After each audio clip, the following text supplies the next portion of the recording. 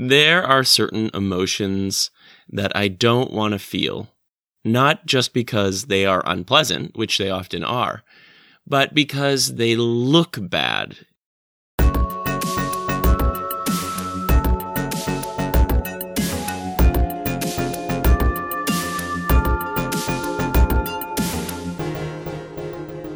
Getting discomfortable with hopelessness.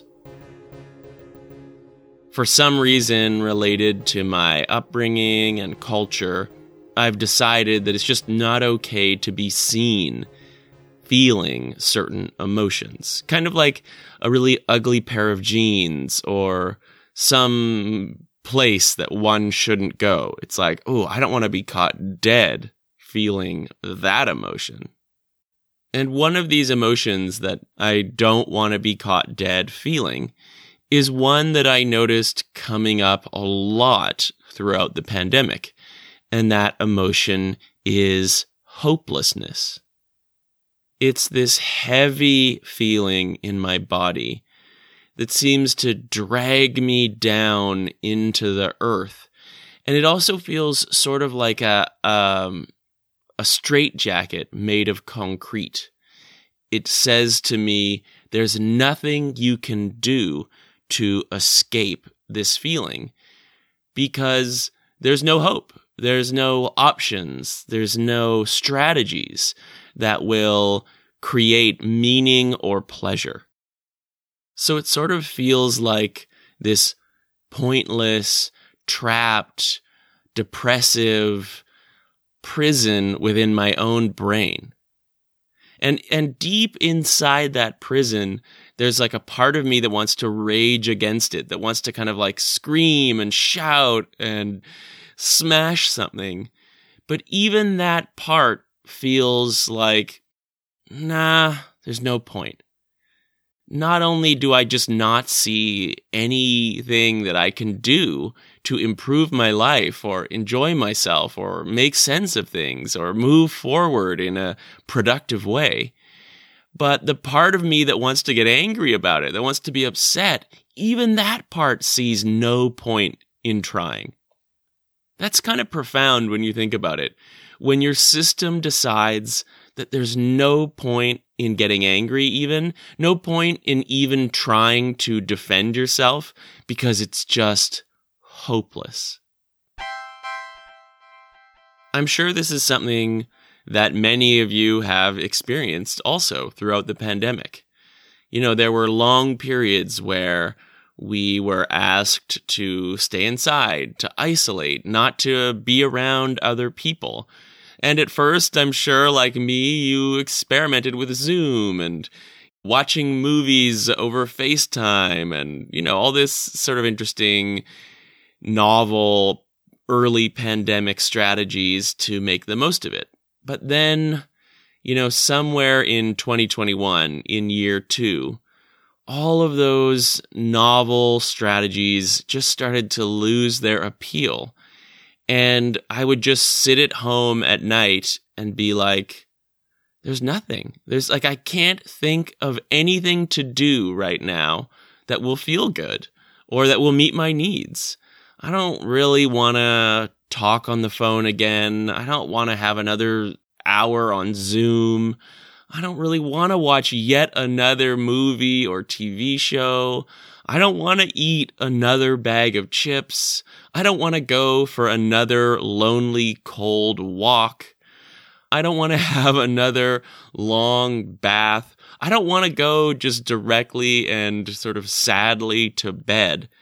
So I'm just sitting there in this hopeless paralysis, and it's soul-sucking. I just sort of like sink in to the couch and just want to kind of lie there and be despondent. And when that experience gets repeated enough, it really starts to get ingrained, this sense of hopelessness and meaninglessness. And then it seeps into other aspects of your life and of your day that used to be fulfilling. Like, oh yeah, I could do another home exercise. But that kind of sinks into the swamp of this pervading hopelessness and is like, I don't know, what's the point in going to the gym and being healthy? No one's going to see me anyway. I'm not like using these muscles to do what? Walk in circles in my house? And then you add on these other existential issues, like not just the endlessness of the pandemic, but also climate change and political unrest and systemic racism. And all of these issues start to kind of magnetize to this swamp of hopelessness and create this pervading sense that nothing is worth doing and nothing has any meaning. Like going to work, what's the point? The world's going to end. Seeing friends, I don't know, what's the point? It's going to be depressing. Everyone's going to be secretly unhappy. This hopelessness is like mold in a basket of fruit. It kind of just spreads its little spores into everything it touches, taking, parts of your day that used to be perfectly healthy and sapping them of meaning and drive. And it really kind of ends, for me at least, in this depressive stupor where my house starts to get increasingly messy and dishes pile up and my to-do list gets longer and longer. And there's just sort of like no avenues of joy that I can see. And I just kind of want to sleep all the time. I just want to be in a stupor or at least be distracted by something. And it is this prison of reality. Reality itself feels like a prison. And there's no point, it feels like, in thrashing against it or trying to challenge it. It just is like, why? The hopelessness is so deeply ingrained that I can't bring up the energy. And then on top of all of that, this hopelessness is a pair of jeans that I don't want to be caught dead wearing. As a child, I seem to have adopted the belief that if we feel hopeless, it's our own fault. We haven't mentally got the strength to push against it. And it's sort of like my responsibility to always be optimistic and to always be trying and looking on the bright side, etc., etc. So it's very much like I have this expectation in my head that I am not a hopeless person. So to add insult to injury, when this hopelessness pervades, then there's this extra layer of shame that says, oh no, and now I'm not just feeling hopelessness, I'm one of those hopeless people. So I'm judging myself, and I'm imagining that others will judge me as well. So I'm also feeling pressured by my own system to hide my hopelessness, to put on a bright face and pretend like everything's fine and, just give everybody an inauthentic smile. And then when I do that, I'm adding on yet another layer, the discomfort of inauthenticity, of feeling like I'm kind of lying, which actually I think is also akin to disconnection. Every time I inauthentically smile at a friend and say things are fine, I'm creating disconnection because my system knows that's not really true. And I just feel that much lonelier and further away from that person. And so even hopelessness is even seeping into my sense of belonging and alienating me from other people, making me feel that much more hopeless. It's so insidious and circular. And I notice, along with my hopelessness, there's sort of a trio of feelings that seem to go together. And that is helplessness and generally feeling pathetic. I think the pathetic part makes sense because I have so much judgment about hopelessness and helplessness. Helplessness is also an emotion I do not want to be seen wearing. It seems so disempowering. And again, I blame myself. I shouldn't be helpless. I'm an adult and I'm AJ and I'm smart and I'm capable and I should not be seen wearing the feeling of helplessness. I'll be judged. I think the difference between hopelessness and helplessness is that hopelessness is sort of geared more towards reality itself. Like there's just nothing in reality for me anymore. Whereas helplessness is more of a socially oriented feeling. Like literally, I'm not capable of doing what I need to do. It's not so much that there is nothing that can be done. It's that I'm not capable of doing it. So hopelessness is like, there's nothing anyone can do. But helplessness is like, there's nothing I can do. I need other people. I need support. I need some bolstering, some enthusiasm, some ideas, some coaching. So they're similar but slightly different. And I feel a bit of both during the pandemic. I feel like there is no strategy that's going to make me feel better.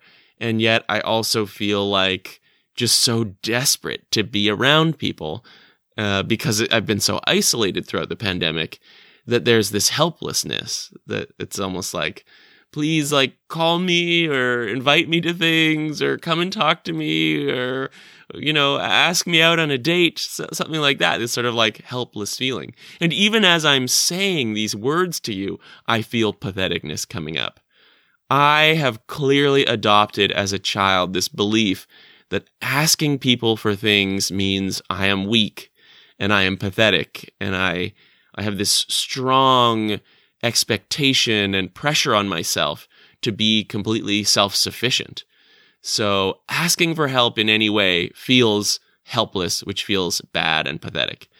And admitting that I feel no hope also feels bad and pathetic.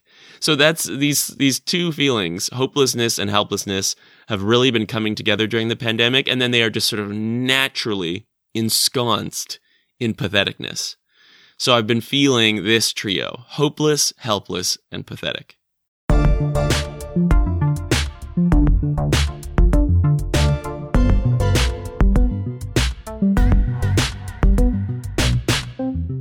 I finally realized that I wasn't doing myself any favors by hiding this and pretending it wasn't true, even though I have a lot of shame around the expectation that I shouldn't be hopeless and that I don't need anyone's help. When I don't meet that expectation, I go into shame. That partially fuels this notion of patheticness. But I know from my shame work that shaming myself is part of the problem. So I realized I had to try to cultivate some self-compassion about my hopeless, helpless patheticness. So I remember I went to a dinner party with a bunch of friends and I just sort of like slammed my hand down on the table and said, okay, I have an announcement to make. Throughout the pandemic and a lot recently, I have been feeling hopeless, helpless, and pathetic. And I've decided that I want to normalize that. I want to talk about it. I want to own it. I want to embrace it. I want to almost celebrate it. I want to be honest about it. And I want to see how other people are feeling. And I don't want any advice. I don't want any cheering up. I don't want anything like that. That's basically already what I've been doing to shame myself for feeling these feelings. So please, I'm going to be talking about this more, and I encourage you, if you can empathize, to let me know. And it was really interesting and helpful. A bunch of my friends could empathize, but not necessarily with all three. Like, I had a couple friends who were all in on hopelessness. They were like, yep, there's, this kind of cynicism. Everything is shit. The world is shit. Everything's terrible. And we don't see any bright light at the end of the tunnel. But what was interesting was that they weren't really feeling helpless. And then on the other side, there were some friends that were feeling totally helpless. Like, I don't know what to do with myself. I can't cope. I don't have to take care of myself anymore. I've stopped cleaning and cooking and like my life is falling apart. But they weren't feeling hopelessness. So it was really eye-opening. And I think, I don't know how many people wanted to empathize with feeling pathetic. Maybe that was something that I brought uniquely, but I'm sure there are some listeners out there who can relate to patheticness, feeling pathetic, or all three, hopeless, helpless, and pathetic. So this was quite a pivotal moment in my journey into hopelessness. And I started journaling about it, exploring it, like sitting with the feeling, trying to make space for it rather than, like, this is what's interesting about hopelessness. And it's very similar to shame. As soon as I start to feel the hopelessness, I'm rapidly trying to find a way to get rid of it, to fight it, to prove it wrong. No, there is something that we can do to not feel hopeless. And it is eat a bunch of chocolates. No, that's not a great strategy, but that's sort of what my brain is doing. But once I normalized it, then I could sit with it. I didn't need to think of a strategy to combat it. I could just breathe in, slow down, make space for it, and then get curious about it. And what I started to discover is that hopelessness is an emotion that feels like a belief. It's this, as I said, it's this heavy, kind of restricting feeling in my body. But every time it comes up, my brain interprets it as a sign that there really is no hope. And my brain believes that. And then through believing that, I start to reinforce the feeling. And this is where the circle of hopelessness starts to spiral out of control. So I think I want to break down what I think is happening here. I think that hopelessness is a sensation in our body. And probably when we are children and we feel that sensation, we use our brain to tell a story about what that sensation means. And what I'm describing now is based on affect theory. And affect theory describes an emotion as a combination of an affect, which is just the feeling portion of an emotion, the pure sensation of it in our body. And that affect is combined with a cognitive component, which is basically just the story our brain tells itself about what that feeling in our body means. But I think what happens is that as a child, we start to tell ourselves some stories about what the emotion hopelessness means. And what we tell ourselves is that it means that there's no hope. And so as a child, that's kind of like us doing some sense making. We're thinking, we're looking at our culture, we're looking at our family, we're looking at our experiences, we're looking at the feeling and how it arose. And that's the meaning, the sense making that we're coming up with. Okay, so when I feel this feeling, it means there's no hope. There's nothing I can do. I'm trapped. But then, as we grow, I think something interesting happens to that story, which is that it gets wired in to our brain. Our brain is literally incomplete when we're born, and it is wiring itself to its experiences and what it is told. So our brain actually wires in the connection between this feeling and this interpretation that equals the emotion of hopelessness. And so it starts off as a kind of conscious, cognitive decision or belief, but then it goes beyond that and it becomes an embodied belief. So that means that every time the feeling arises, our brain automatically connects it to the belief that things are hopeless. My friend's therapist is always saying to him, what fires together is wired together, which is to say, anything that you tend to experience in a pairing is probably literally connected neurologically in your brain. So I think my brain and many people's brains in their childhood created a wiring path between the feeling of hopelessness and the thought that things are hopeless. And now as an adult, when the feeling of hopelessness is triggered by various unconscious circumstances in my environment, the thought pops into my head immediately, automatically, without me even getting a chance to decide if it's true. And if I am not careful, and this is what I've been doing throughout the pandemic, I just believe the automatic thought that surfaces. So I feel this unpleasant feeling, and basically simultaneously, there's a thought, it's hopeless. And my modern adult prefrontal cortex just says, okay, I guess that's true. It doesn't question it. So I've been playing around with this model, and it's a little bit tricky because there can be kind of like these long, pervasive periods of hopelessness in which it's sort of impossible to tell whether it's a belief or it's a feeling, because they're just sort of like cycling back and forth. But then sometimes I will kind of get out of that funk, do the dishes, clean my house, and start to feel good for a couple of weeks. And then hopelessness will come back. And what I've discovered is that when hopelessness comes back, it really does seem to start first as a feeling. And then I believe the feeling.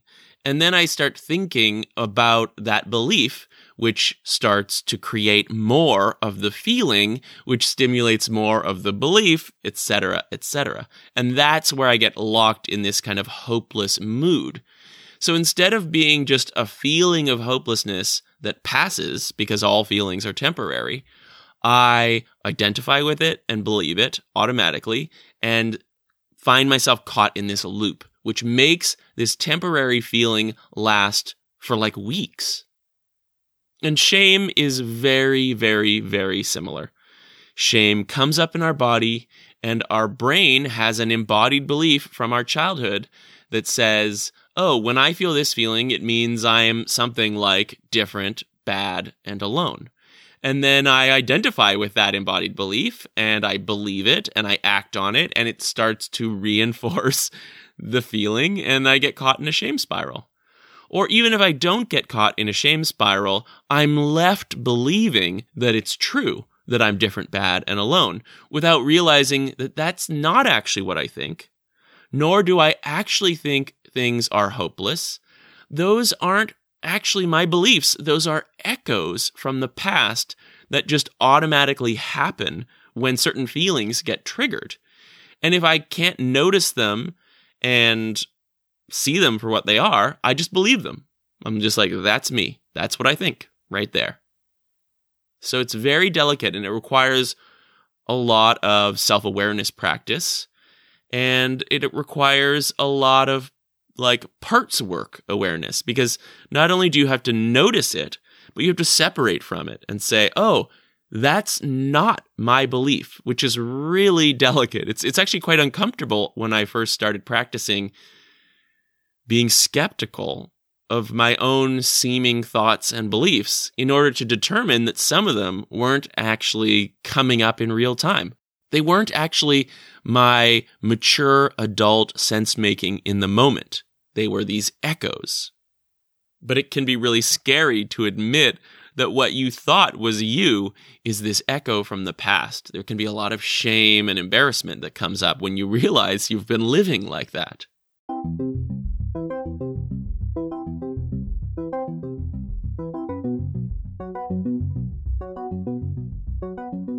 So here's a really interesting example of how this manifested. Just last night, I was in a book club, and we're reading Brené Brown's new book, Atlas of the Heart. It's kind of like an emotional reference book or dictionary, and it just lists a ton of different emotions and gives you some insight into what they mean, and she does talk about hopelessness.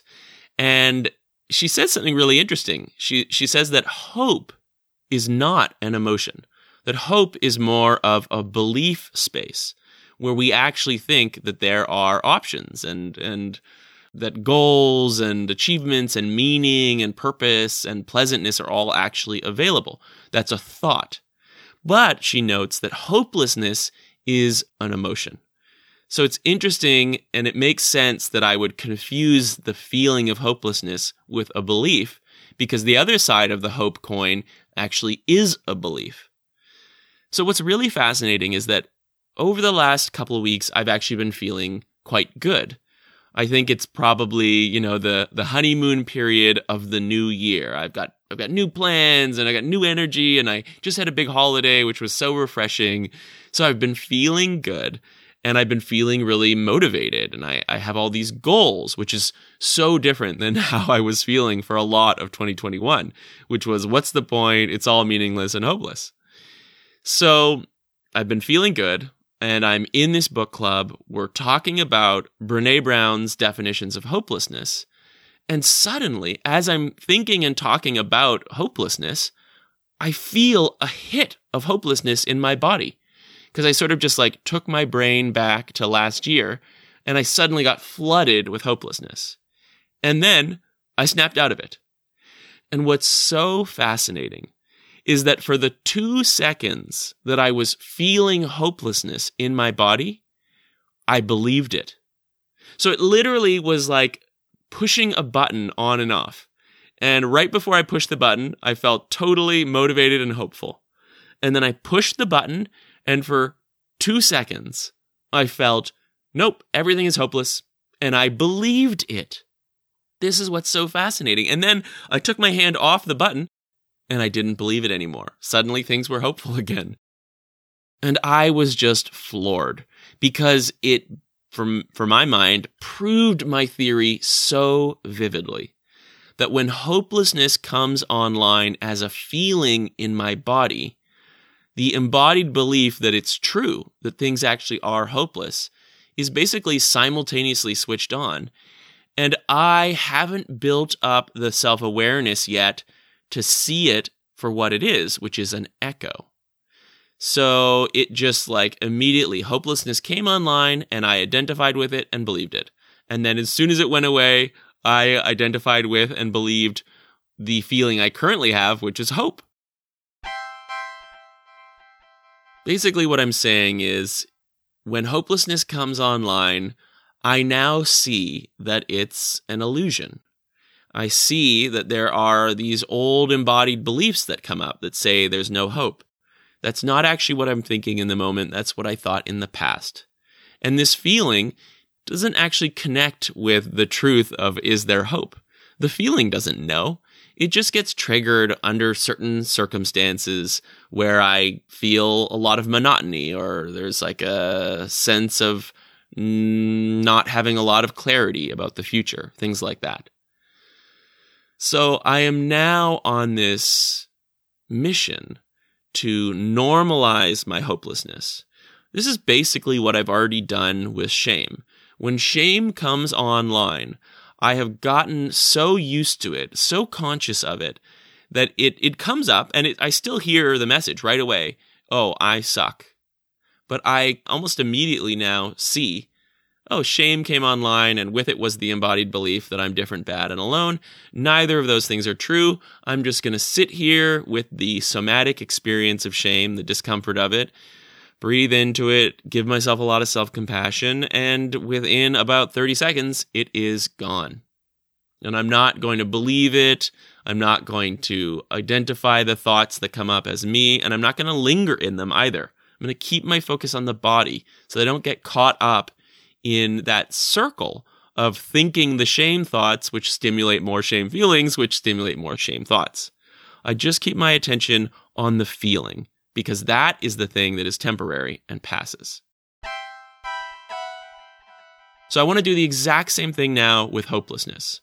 I want to really lean into it and explore it and talk about it and bring it up and feel it in my body and notice the automatic impulse to align with those belief patterns from the past. And I feel very optimistic about the fact that if I can do it with shame, I can do it with hopelessness.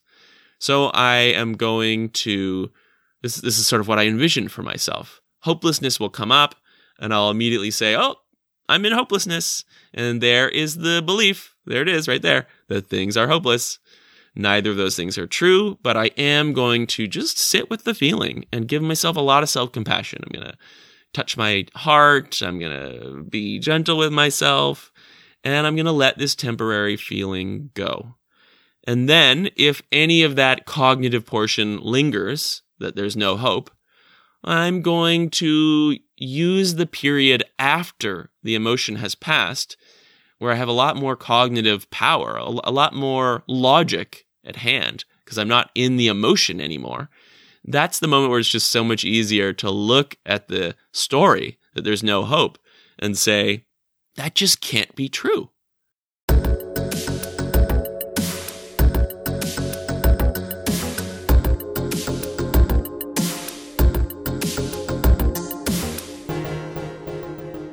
What tends to happen with my hopelessness and hope cycle, what I used to do was I would get hopeful for periods of time like I am right now, and I would come up with all these plans. Okay, I'm going to do this. I'm going to do that. I'm going to do this. And currently, in my hopeful state, I have decided that this year I want to design and run a 6 or 8 week online class on shame. So that's something that I feel, driven and motivated and hopeful about right now because my emotional state is high. But what tends to happen in the past is that once I go into my hopelessness funk, I look at all of the plans and I'm like, oh, that's all bullshit. Yeah, no, I was deluded then. I was confused. I thought the world was naively this great, hopeful place. But now I see the truth, that would never work. And even if it did, my brain comes up with all of these really cutting arguments for why I shouldn't do it. Oh, you want to do a shame class? That's so commercial of you. It's so capitalist. Like, who do you think you are? And also the class is going to go badly. Or actually, no one's going to sign up for it. And even if they do, they're not going to learn anything. Or you're going to be wrong. You're going to look like a fool. Or this is a really good one. You're going to hurt someone. Your strategies around shame are going to hurt someone. So some of this is, useful things for me to try to avoid. But really, all that's happening is that my hopeless emotion and my believing and identifying with the embodied belief that things actually are hopeless are experiencing some cognitive dissonance between the hope and goals that I had last week. So to get rid of that cognitive dissonance, to create unity, my whole system is trying to convince me to not believe that those strategies were good ones. And I think it's probably also doing this for safety. It's saying, if we're mired in just sleeping and hopelessness all day, yeah, it's not fun, but at least we're not foolishly trying to do things that will never work out. So I think, my system has my safety in mind, which is nice, but it's using every bit of my cognitive power to come up with these damning and really convincing reasons why I was wrong and shouldn't do the things that I was just motivated to do right before somehow I pushed the hopelessness button. I think in the past, I believed hopelessness was more real than hopefulness. I really identified with hopelessness and I thought it was true. But now that I see how the belief behind the feeling is an echo from the past, it's not actually what I believe, I think it has evened out hope and hopelessness a bit more. And now I see them both as equally subjective. But now that they're equal, I'm like, well, duh, of course I'm going to lean into the one that feels better and is motivating and is useful. And the only reason I was really leaning more into hopelessness was that I thought it was true. I thought it was the more real of the two. So now I've equalized them, and in equality, it's like, of course I'm going to go for the good one, which means, and this is a question mark right now because I don't feel hopeless yet, but next week I might. I think these things come in patterns. It might literally be physiological. It might be, we each have a kind of up period and then we need a down period, a kind of like conserving energy portion, which is probably healthy for our system. And when I go into the conserving energy portion, it can trigger hopelessness more easily, and then the embodied belief comes online. And what I hope to achieve when that happens is to look at the goals that no longer feel as exciting, but remind myself that they are the side of the hope-hopelessness polarity that I want to invest in.